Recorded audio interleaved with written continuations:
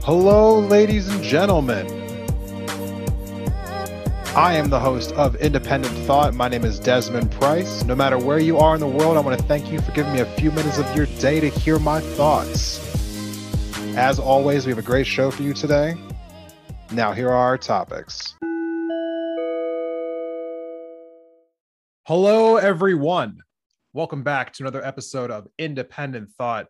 My name is Desmond Price.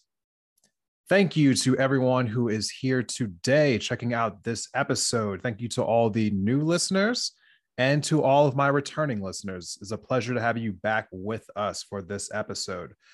Sources for this episode will be as follows.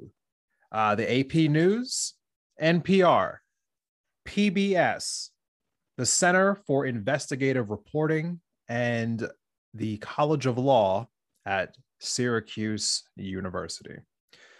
For today's subject, we are talking about a story that I saw come across the AP Wire a few weeks back that I kind of wanted to talk about more quickly, but other subjects kind of popped up that I felt had to come first. So third in line, more or less, but an equally as important story as the first two from this season.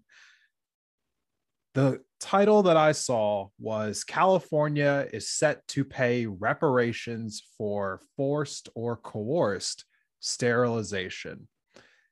And my first thought when I saw this story come across the wire was, wait, what did you say?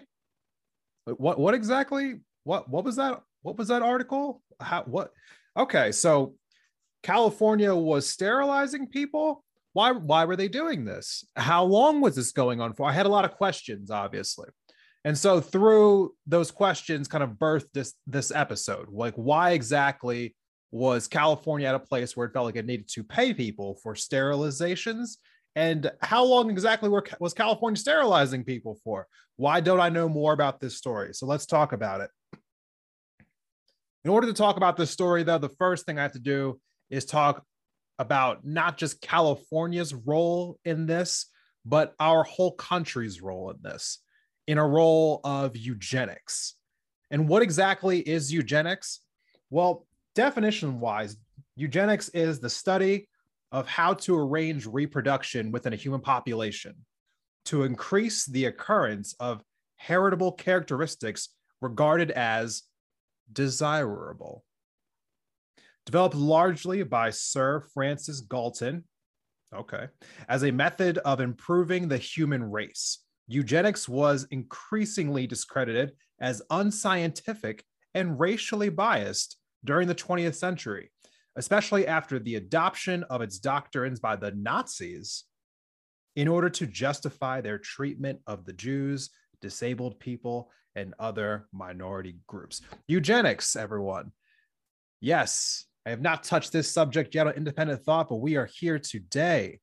And how exactly is eugenics involved with this California story? Well, it's everything, actually.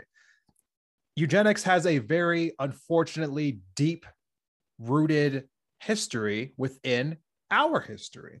So much so that it goes back to even Alexander Graham Bell, who in the 1880s actually professed that he thought that eugenics was a good thing for the world, as he was noticing that deaf people in Massachusetts were more likely to give birth to children who were also deaf.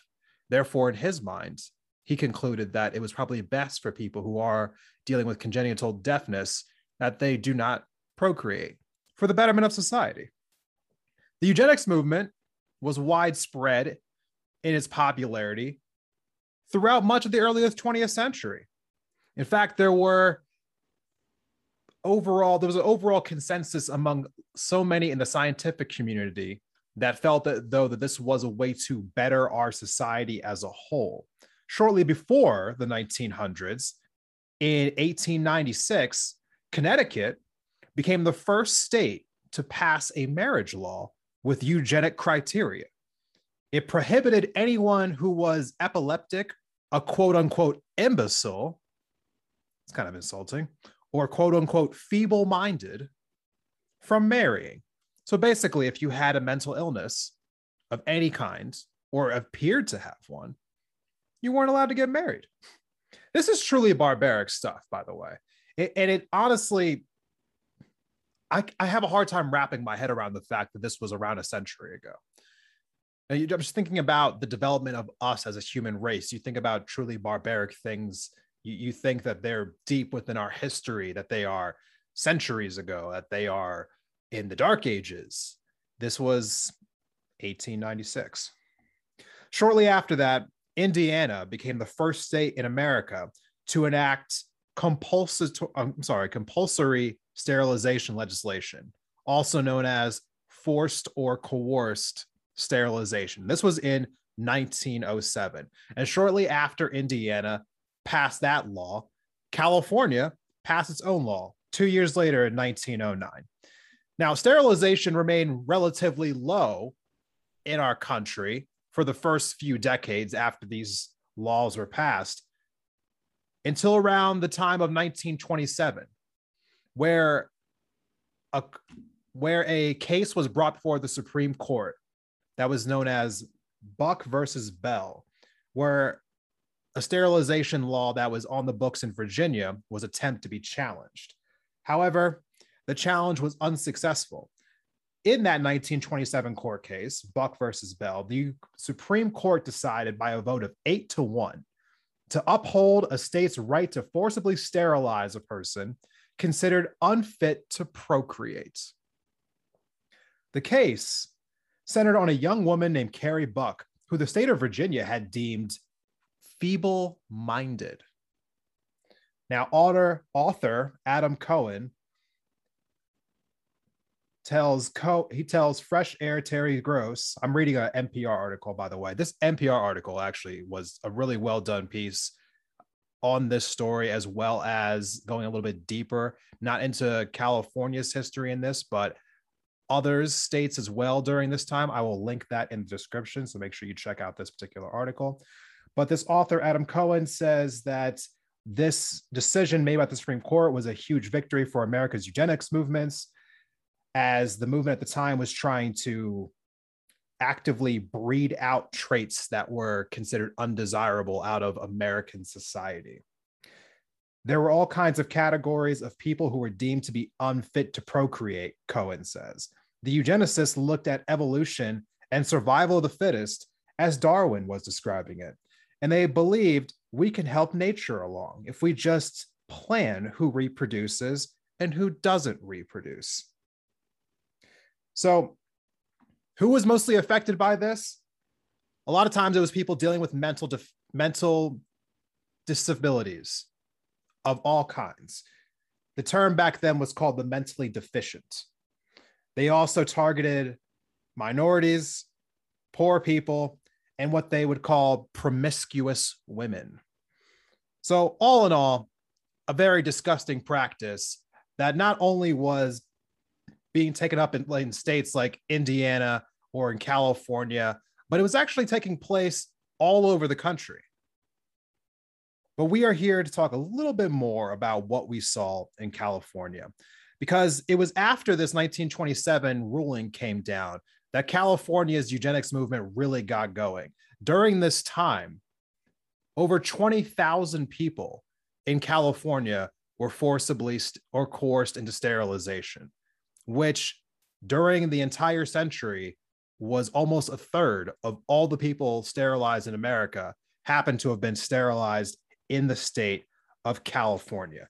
And this was something that, again, people in California didn't seem to really have too much of an issue with, especially in the scientific community. See, the promise of the eugenics movement in the beginning was that we'll do away with state institutions, which a lot of people were on board with. State institutions like prisons, hospitals, asylums, orphanages, they were promised to be dealt with away because the people who would be in them just wouldn't be born if you sterilized all of their parents. Gross, right? So, as I was saying before, prominent people in society believed in these practices. Who are these prominent people?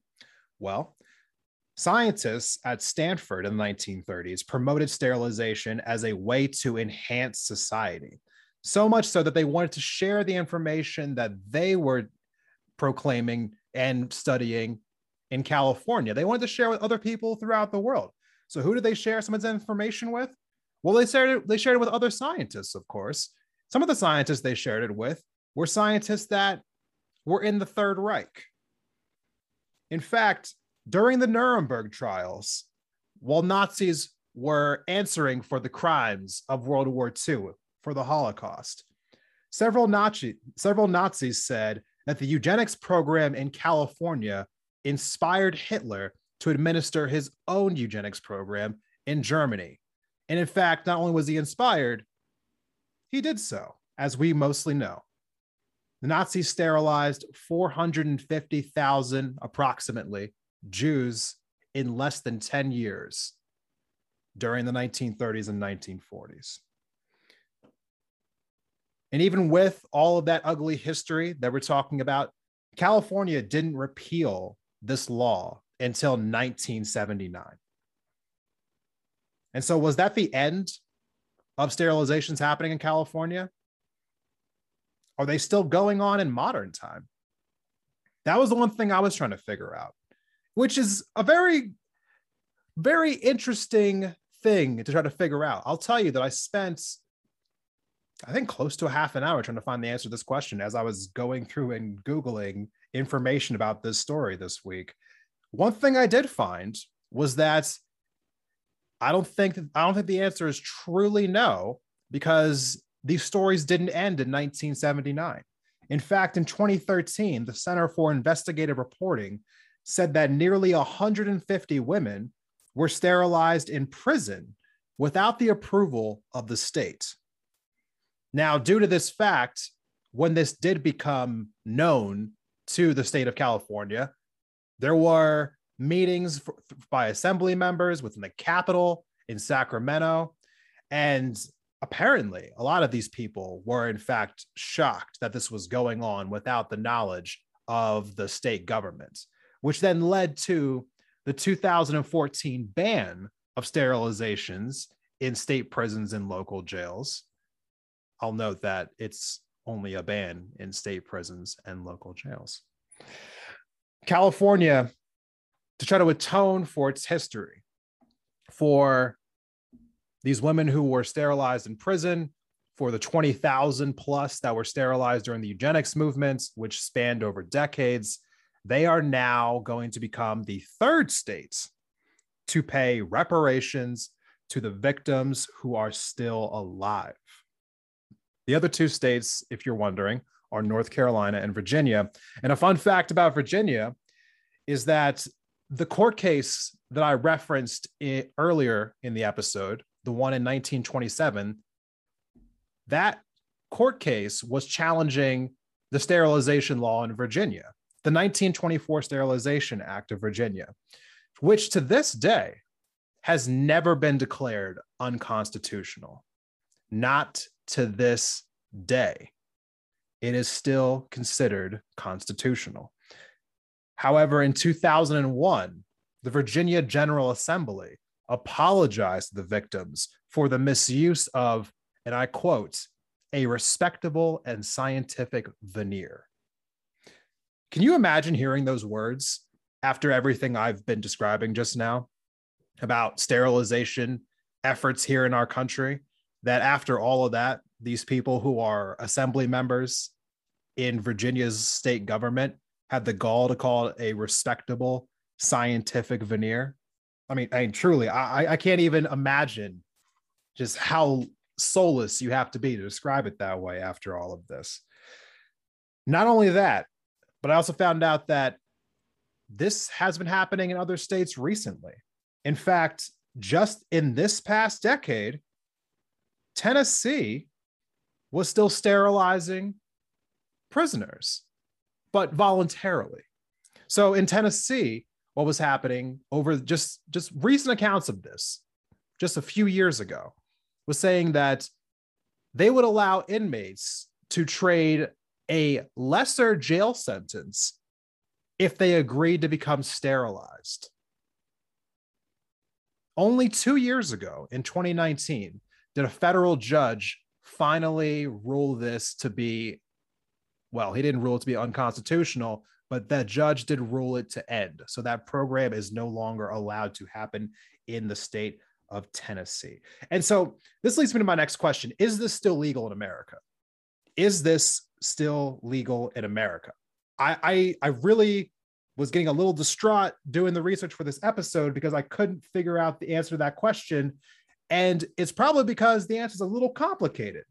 As noted by Lydia Powers, who wrote a paper for the School of Law at Syracuse University just last year in October of 2020. This is what she wrote. While state sterilization laws have been repealed, there are still gaps in state and federal protections. Currently, sterilization debates continue to emerge most in regard to incarcerated individuals, immigrants, and populations under guardianship or living with a disability. Some protections have emerged, such as Medicaid laws, which require specific consent forms before sterilization procedures. Federal Public Health Law Title 42, which regulates the use of sterilization procedures on institutionalized individuals, and bans the use of federal funds for inmate sterilization and various state statutory enactments. But, and here's the big but, there still has not been a sweeping declaration by the Supreme Court ruling eugenics or forced sterilization unconstitutional. That is current. That is right now. Last year, in 2020, there were reports of women who are being held in ICE detention camps who were forcibly sterilized. That is still being federally prosecuted. And as of today, there's been no determination on that case. So sterilizations have taken place in all 50 states, all 50. It is something that is more than a black eye on our nation. And so, as I said in the beginning, I want to talk about now, like, why is this important to talk about right now? Like why is this issue relevant today? Well, besides the fact that it's completely gross and there's absolutely no excuse for why forced sterilizations or any sort of coerced sterilization is even remotely still constitutional, there is an additional reason why I wanted to bring this to everyone's attention today. So a couple weeks ago, I did an episode on critical race theory. Now, I had been thinking about making that episode for a few months now. It has been, as I said in the episode, a flashpoint in our culture right now. Forgive me for not being a little more, I guess, nice about it, but no one's shutting up about this issue, including me. We're all talking about it, right? And there seems to be a very big chasm between all of us. The first issue is, as I noted in the episode, no one can even agree on what critical race theory is. First of all, what's actually being taught in K through 12 schools isn't actually critical race theory. But I guess if you really want to be technical, there are certain pieces of critical race theory that are being taught in schools, but it's not actually critical race theory. Either way, the point is that what we are arguing about is the curriculum itself, this curriculum that is teaching or trying to teach children about the darker parts of our history and how they still affect us today, and how those who have been affected by it, how their lives have been altered by the events of our fucked up past. So, one of the critiques against teaching children well, let's just call it critical race theory to be just for the ease of this conversation, even though that's not what it is. It's not what it is, but just to make this conversation easier, that's what we're going to call it. So one of the critiques is that teaching children history in this way makes children hate America. It makes them hate the country that they're living in. This is a critique that I've heard from several people. Now, this isn't the only critique of critical race theory, but it is one of the ones that gets repeated over and over and over and over again. And so much so that I was recently watching a debate by two prominent people on YouTube, one of whom is Charlie Kirk, known conservative, has a huge platform on YouTube. The other person's name is Vaush, progressive, left-leaning person, also has a prominent platform on YouTube. They were discussing this exact topic on Tim Pool's show just this past week. I'm going to play a quick clip for you. The first voice you're going to hear is Charlie Kirk's. The second voice is Vaush's. Charlie is laying out his reasoning about what he thinks education should be in America. Listen to the clip here. Question is, what's the goal, though, right? Is the goal to try to have young people graduate by the time of high school to be skeptical, apprehensive, and not very proud of the country, or eventually tell a true and patriotic story where you have people graduating that are thankful and have gratitude? That's the purpose of education when it comes through. Gratitude is not the purpose of education. Well, I think gratitude's a moral necessity. No, you should be grateful for the people in your life, but I will never be grateful to the state. I'm not that much of a collectivist. Well, not a state. Are you not thankful that you live in America? Now, as I was saying before, the argument against critical race theory has several points to it, but one of them is if children learn certain aspects of our history, they're going to leave high school just not loving America. They're going to be confused. They're going to be conflicted. They're not going to love the country that they're in. And I truly do not understand this mindset. I really don't. I don't understand why so many people are fixated with this idea that you should be forced to love America just because you live here. It doesn't make any sense to me. Like, why exactly do some people feel as though you should be forced to love this country? Why should you be forced to stand for the Pledge of Allegiance? Why should you be forced to stand for the national anthem? Why do you have to profess your undying devotion to the United States of America? It feels very authoritarian to me. The thing that people who make this argument always claim to very much be against. It seems very anti-freedom. It seems very anti what they claim as America, the freedom to believe what you want to believe, to choose what you want to choose, to live the life that you want to live. This idea of forced patriotism to me is an absolute joke. And it just seems like a crux to essentially omit parts of history that you don't know how to explain. Truthfully, forced sterilization is just one aspect of it, but it is also a very big story that is, for large part, not told. Not told. I learned about forced sterilization in high school, not America's. I learned about the Nazis. I learned about them doing forced sterilization. I didn't learn anything about what America was doing. Nothing. Not until college. Why? Just why? Why do we have this idea that teaching the darkness of history is somehow egregious and that we just cannot do it whatsoever? It doesn't make any sense to me that a country that champions freedom doesn't want to give you the choice to love it or not. I don't know how you square that circle, really. I mean, it is important in my mind that we do, in fact, teach the entire story. Not just in regards to forced sterilizations, but in the regards to our treatments of minorities, our treatment of women, our treatment of LGBTQ. Just what is it that we have done? Tell the whole story. This really shouldn't be hard.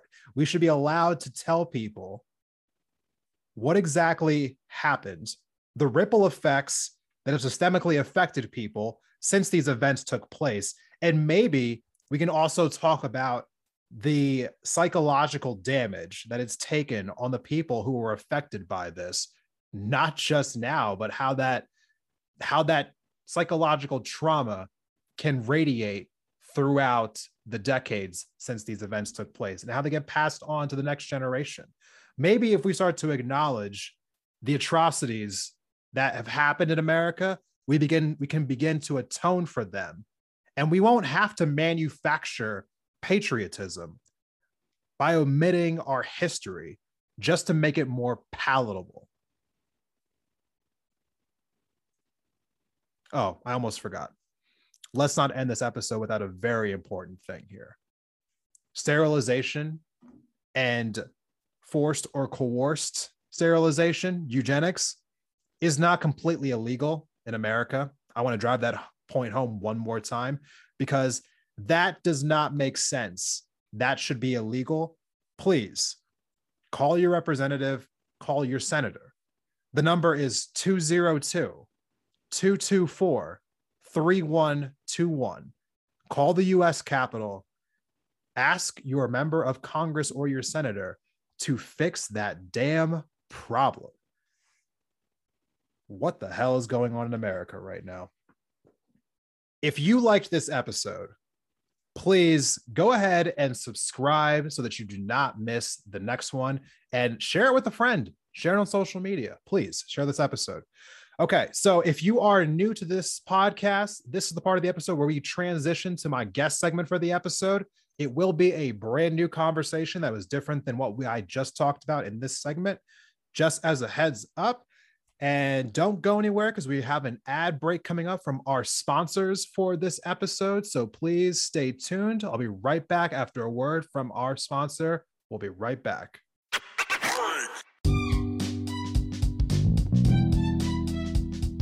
Hey, Indie Thought listeners.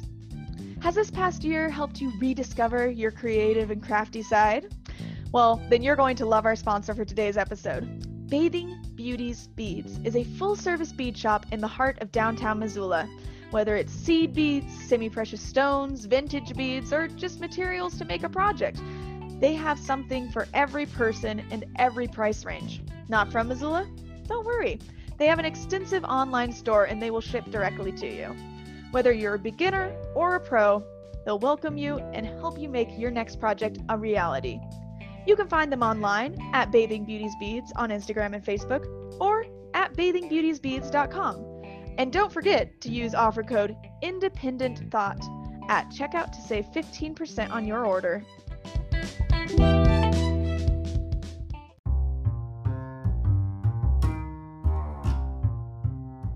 Betty's Divine is a locally owned boutique on the magnificent Hip Strip in downtown Missoula, Montana, that has been a fixture in the Mountain West since 2005.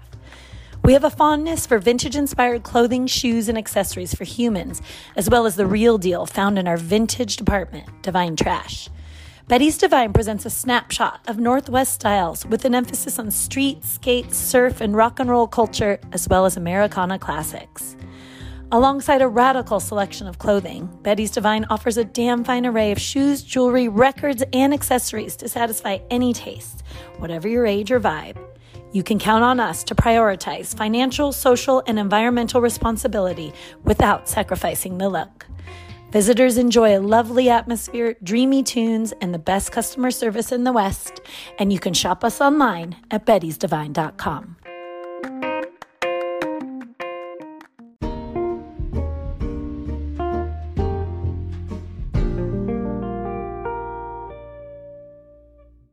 Welcome back from the break, everyone. Thank you for sticking with us for another episode of Independent Thought. I am joined by my guest today, Caitlin Gear, the host of the Switching Gears podcast. Caitlin, thank you for joining Independent Thoughts today. How are you doing? I'm great. Thank you for having me. I'm really excited to do this with you.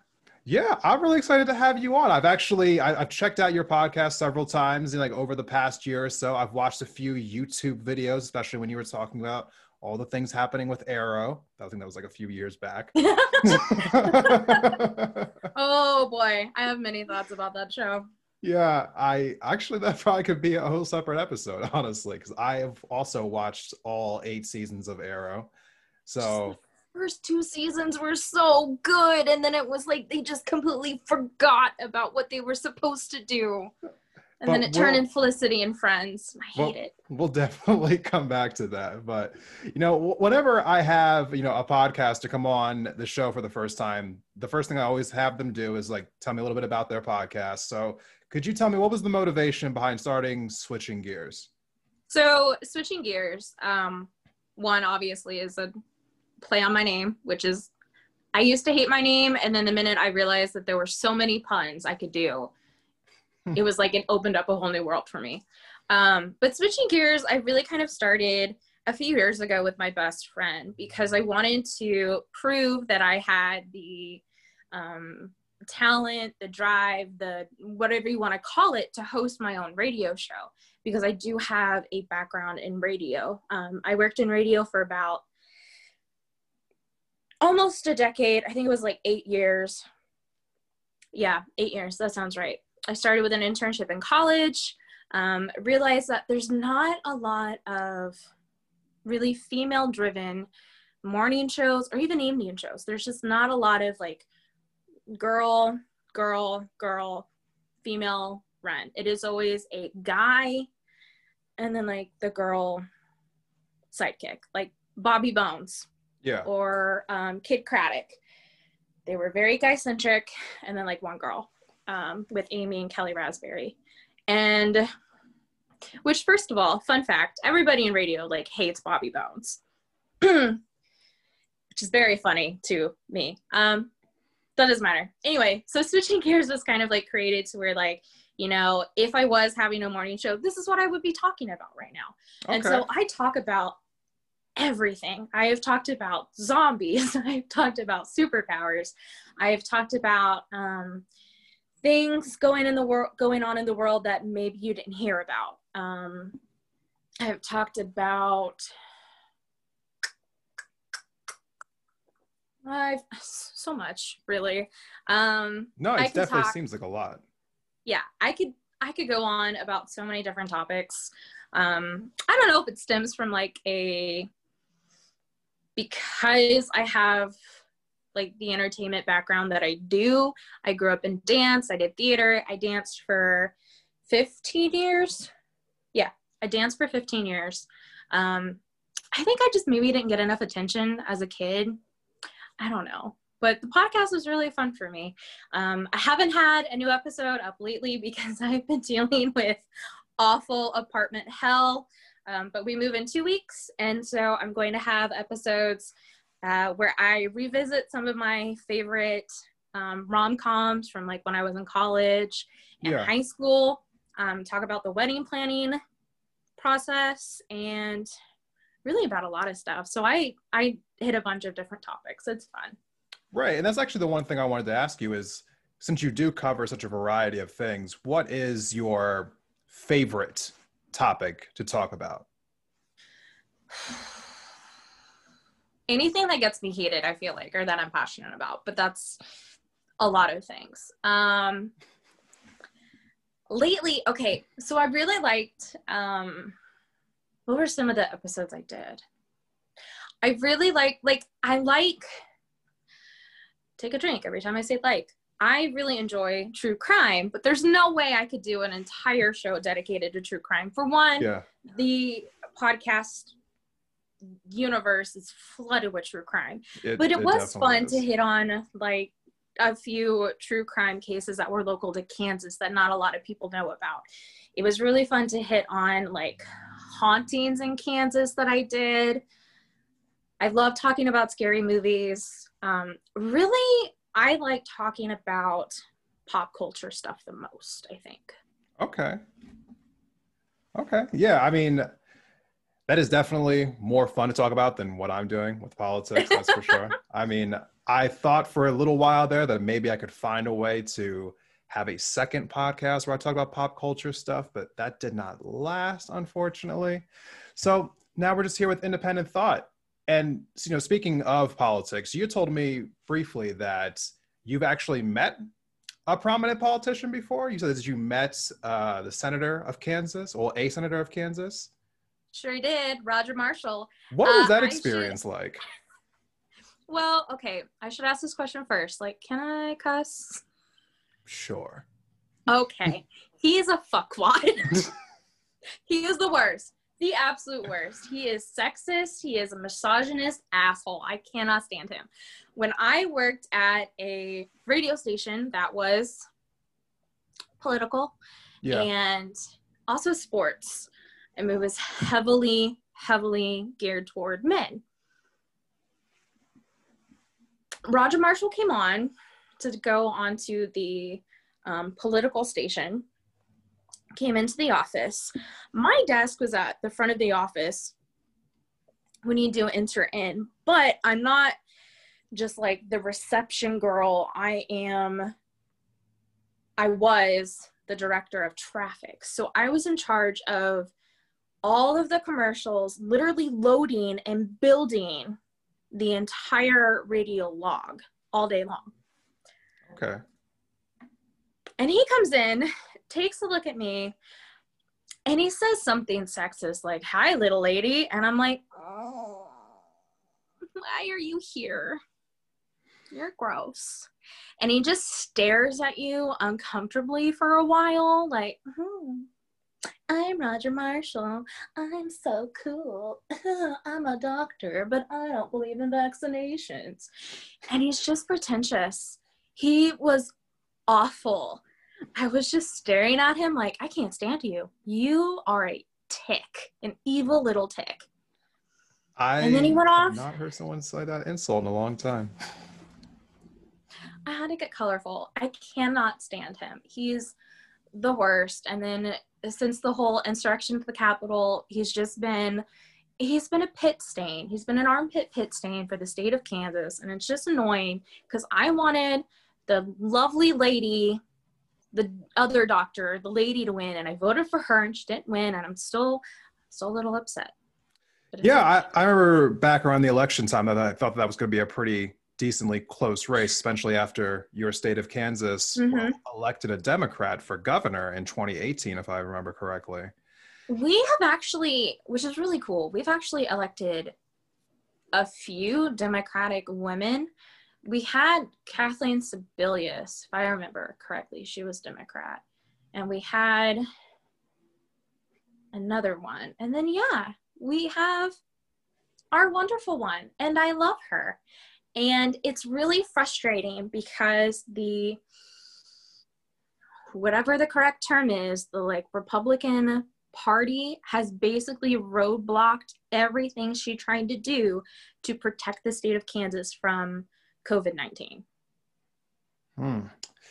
Yeah, there was a lot of scandals around the country, not just individual states, but also in various businesses in regards to COVID-19, unfortunately. And that's actually one of the reasons why I wanted to talk to you today, was because you saw your own personal scandal at your workplace. And so I want you to kind of tell me a little bit about what exactly happened at this radio station that you worked in regards to unemployment insurance. Here is some shit. So I worked at the radio station called Steckline Communications, and it had the sports talk radio, the political station. I couldn't even tell you what the actual channels were called because I've just tried to block it from my memory. But when the pandemic started, I was one of the few people there who was like, this is bad.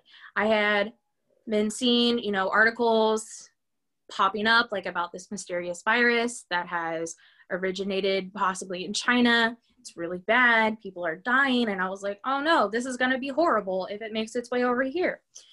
And then it did. And the pandemic started. And the whole country was in this weird state of, what do we do? And the state of Kansas was starting to close down.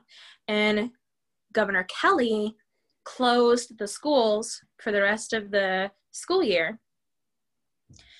And that's when we realized that it was getting very serious. So about that time, it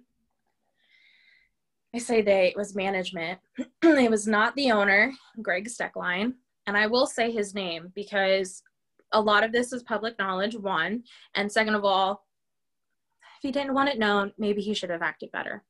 So management pulled us into the conference room, told us how we probably wouldn't survive the pandemic because radio is free to the public, but the way that we stay free to the public is by getting in advertising to the stations. Since a lot of businesses were closing down, we weren't really getting advertising, no money in.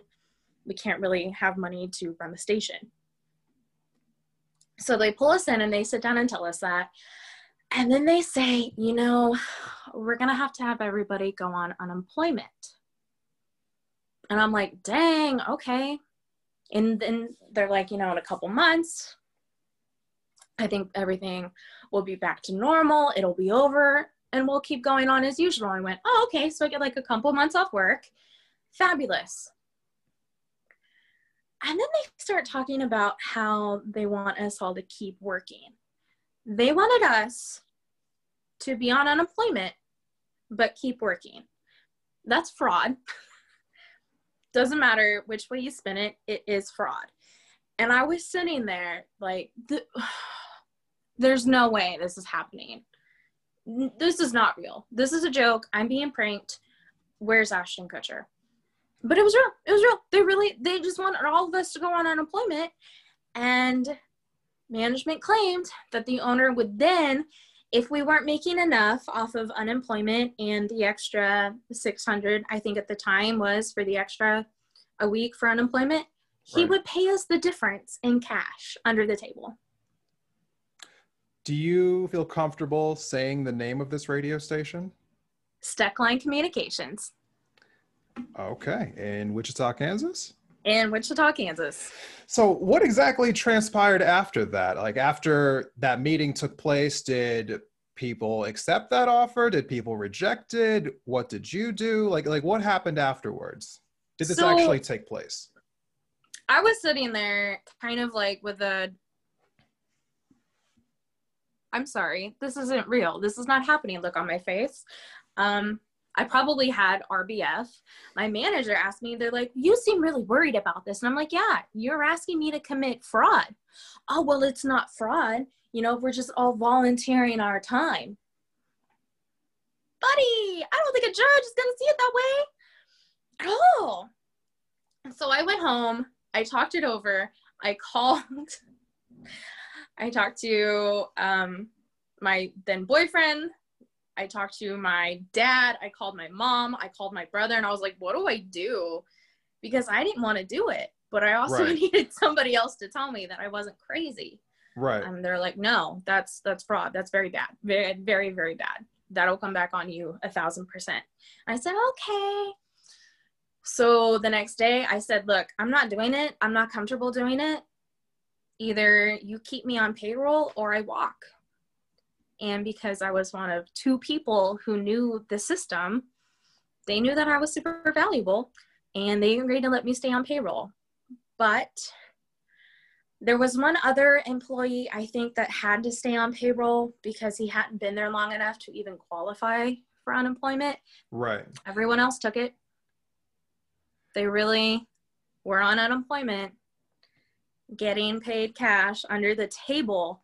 When Greg felt like it, by the way, it was whether or not he felt like it that week. That went on for, I think, a month and a half, maybe 2 months. I can't remember how long exactly. We had another meeting, said everybody could go off unemployment because Greg had gotten the Paycheck protection? Yes, the PPE loan. Yeah. And you can actually look it up. This is public record where he got, I think, $250,000 for payroll. Kind of funny how he got money for payroll when he only had like 2 people on the payroll. So then as a result, and I only found this out from the lady who was filling in for HR, because we didn't actually have an HR. She was just kind of filling in, doing payroll for us. He was then putting his entire family on payroll. And I know he was because I saw physically some of his kids pick up the paychecks. And then I also heard, I think the daughter say that they weren't cashing them because they weren't supposed to. So he was literally giving checks to his family for thousands more than people were actually making.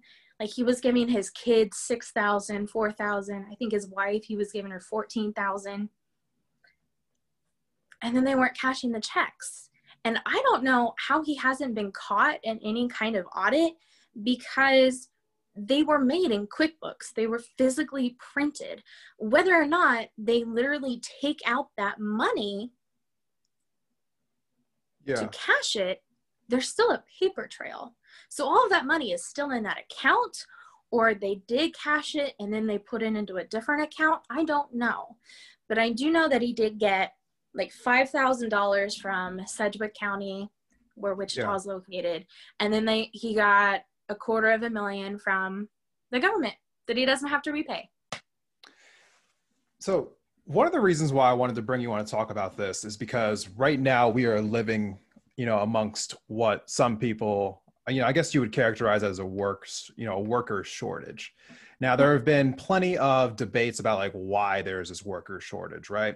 But the one narrative that you hear from a lot of people right now is that, people are just lazy and they're just staying on unemployment and they're just freeloading off of the system, and that's just what they do. And that's the reason why they won't go back to work. This is a narrative that we hear a lot right now, especially, as you go to certain businesses and everyone's understaffed and everyone's upset about the fact that people are understaffed and they're just looking for some kind of a scapegoat to talk about like, well, see, this is the reason why all these places are understaffed, because these lazy people are sitting at home collecting unemployment checks. I just wanted you to come on and talk about maybe a slightly different perspective about how maybe not everyone is staying at home collecting unemployment checks. Maybe some people are being asked to work at their jobs while collecting unemployment checks. Maybe some business owners are illegally seizing money that they should not be seizing, that they have no business doing so. And maybe this situation isn't quite as black and white as we all want to make it out to be, because it has honestly been very upsetting to me to hear just this disparaging of people relentlessly. Same. And it's also infuriating to me because I worked retail for so long. I hope I never have to work retail ever again, because I don't think I can handle another Karen yelling at me about why something wasn't on discount.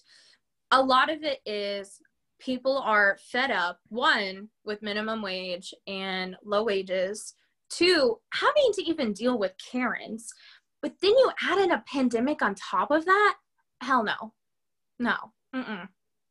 No, it's been an incredibly difficult thing for a lot of people to deal with. And I think there aren't really worker shortages at higher paying jobs. There aren't worker shortages at jobs that have benefits. There aren't worker shortages at jobs that have really paved out upward trajectories for their employees. There just seems to be worker shortages at minimum wage jobs, very high stress, like high demanding, low paying jobs. So just wanted to kind of point that out for a second for people. But on top of that, you also kind of told me that this was also a toxic work environment where you overheard some people referring to the vice president saying that she slept her way to the top because that's what women do. Yep. Okay. So this was without a doubt the most toxic environment I've ever had to work in. I do not work there anymore, so I don't really care what I say about them. I now work in a lawyer office. I feel like I'm spoiled because they buy me snacks and it is magical. But at this station, they were so far right-wing, terrifying, scary. So sexist, so misogynistic, just the worst and racist. When it was announced that she was the VP, the guy who had his own little radio show, Andy Hoosier, He has his own show called The Voice of Reason. I don't know what kind of voice of reason he thinks he is, because he's wrong 99% of the time. He has his own show. You can go listen to it if you want to have a bad time. He's the one that said that. Another one of my coworkers said, and I got so mad. I was already mad to begin with because he said the woman comment. And I don't know if I had told you this part beforehand. But my other coworker, who is in sales, proceeded to say he only picked her so that she could be the token N-word. Full on N-word. And I went, dude, you can't say that. What the hell is wrong with you? Oh, well, it's just true. That's just what they do. And I went, who? What are you talking about? You need to get out of here before I hurt you, because you're not making any sense. You're being an asshole. And I'm not working with this today. So you need to leave. And I yelled at them. I told them to get the fuck out of here. And I made them leave the office. There are so many different things to kind of more or less unpack with that statement. Yeah. But, you know, I honestly, like right now, we are constantly dealing with a narrative in our media that says that, you know, sexism is way overblown, that racism is way overblown, that quote unquote, the left makes them into bigger deals than they actually are. And then we also hear narratives, again, that say that, you know, the reason why people, you know, are not showing up to work is because people are lazy. And that's the only story that you need to hear. And so there's a lot more that we could probably dive into as far as each one of those individual channels about why those narratives are insanely wrong. But I was just more or less, one of the goals of Independent Thought is to bring people on from all different walks of life, from all different parts of this country, to kind of just talk a little bit about their stories, so we can kind of like normalize the fact that these things are happening and that they're not just random stories here and there, but that they do happen all over the place. So Caitlin, thank you for coming on today and telling us a little bit about that. I really do appreciate it. As we're kind of closing this out, could you just tell everyone again where they can find you on social media? At switching_gears, basically on everything. And it's gears spelled funny, Geers. Okay. And for everyone who's interested, if you want to like click down to the episode notes, there'll be some links in there that you'll be able to click on to find Caitlin's podcast. Thank you so much for coming on today. And to everyone else, I'll be right back after our final break, and I'll give you my final thoughts of the day. Stay tuned.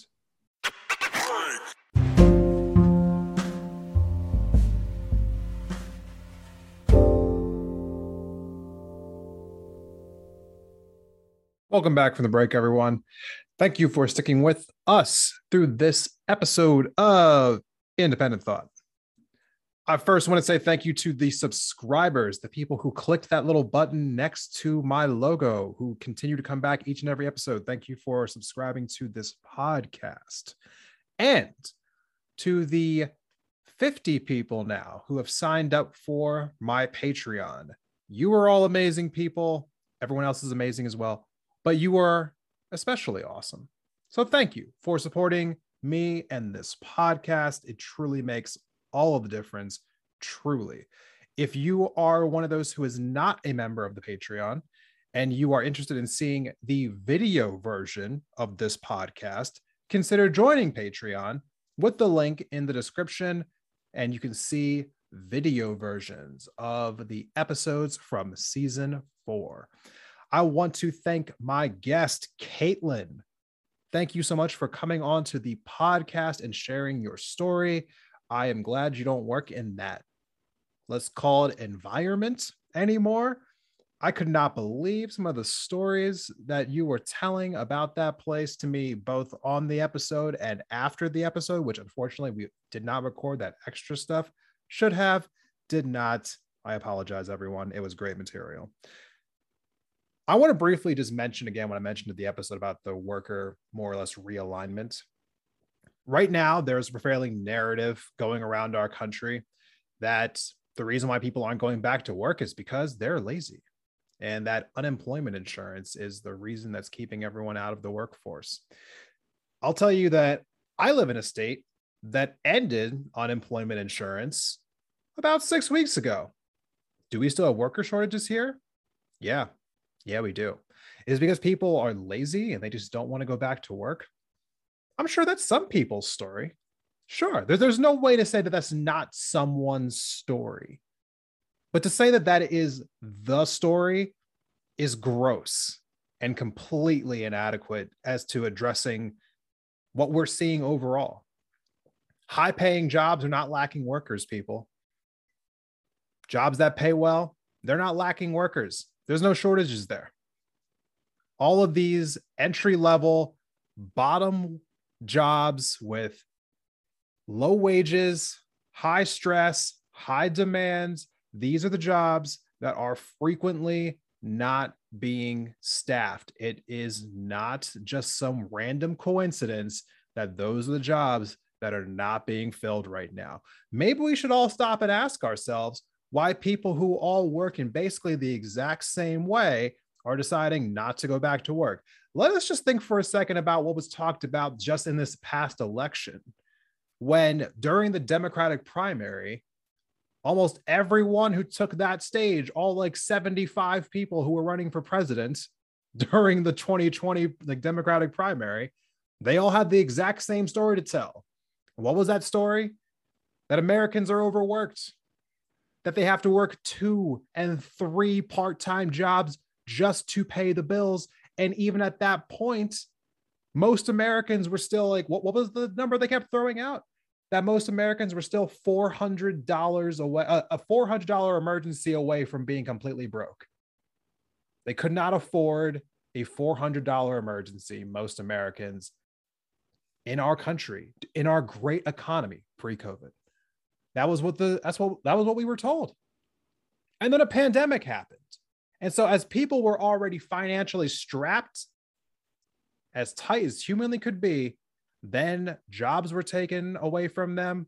And then people were forced to reduce their work hours. They had bills pile up. Rent is piled up. The federal government tried to send out assistance to people, but as we know, it never really made it to the states. $50 billion was sent out in rental assistance, for instance. Of that $50 billion that the states received, only $3 billion of it's actually been administered as of today. People took a moment to kind of reevaluate the hell is going on in their lives. And maybe they thought to themselves, I don't want to work in that kind of an environment anymore. I don't want to be spending so much time and energy going absolutely nowhere and still being broke at the end of the day. Maybe we should just all just kind of suck it up for a few months and just realize that the people who've been working these jobs for the longest time are just reevaluating their lives. And in the process of that, it seems now that certain corporations are now willing to start paying people better wages, which you're damn right, they should have been doing it the whole time. That's why we've been fighting for this higher minimum wage. Conversation drives me insane. Anyway, transitioning on to my first topic. Sterilizations that were forced or coerced. Come on, everyone. This should not even be a point of contention. In fact, in a strange way, this might be an issue that both people who are pro-choice and pro-life can be on the same side of. It's absolutely insane to me that forced or coerced sterilizations are not illegal. They're not unconstitutional. How is that a thing? Like, we are in the midst of talking about civil rights ad nauseum in this country right now. And I don't mean nauseum in a bad way. Like, we are very much involved in talking about civil rights, civil liberties, talking about atoning for the past, about talking about like the terrible things that have happened in our history. And that's still legal. That is still legal in America. Why? Someone, everyone, please make some noise. Talk to somebody. Call your representative. I gave the phone number at the beginning. I will give it again. 202-224-3121. Call those people in Washington who are getting paid to be on vacation right now because it is the August recess and they are chilling back at home while getting paid and telling the rest of us to get back to work and that we're lazy. The irony is unbelievable to me. So, what is coming next? I have a panel-based episode coming next. I've been talking about these for a little while now. They are now going to start coming. I am excited to dish out hopefully several of these over the course of season 4. I am hoping that they go very well because I want to do a lot of them in the future. I think that they will be great for not only for the people who will be doing them, as we should be able to have some very engaging conversations, but I'm hoping that the audience receives it really well as well. So tell me what you think. Please go ahead. If you liked this episode, go ahead and send me some feedback online, Facebook, Instagram, Twitter, a YouTube comment. Tell me what you thought of this episode. Be on the lookout for that next panel-based episode coming next week. If you are a regular on Twitch, a couple of the people who'll be on my panel next week are Twitch streamers. I occasionally make appearances on Twitch. If you find me, you find me. I'm not really putting myself out there just yet, but I am putting myself a little bit out there on YouTube. Go find me on YouTube at Independent Thought. There are some videos floating around out there, so check that out. Thank you to everyone who tuned in for this episode. See you in the next one. Oh, and before I let you go, I figured since everyone's been quoting Martin Luther King recently around the CRT debate, I figure I'll end this episode by quoting him as well. In the end, we will remember not the words of our enemies, but the silence of our friends. Go use your voice, people. See you next time.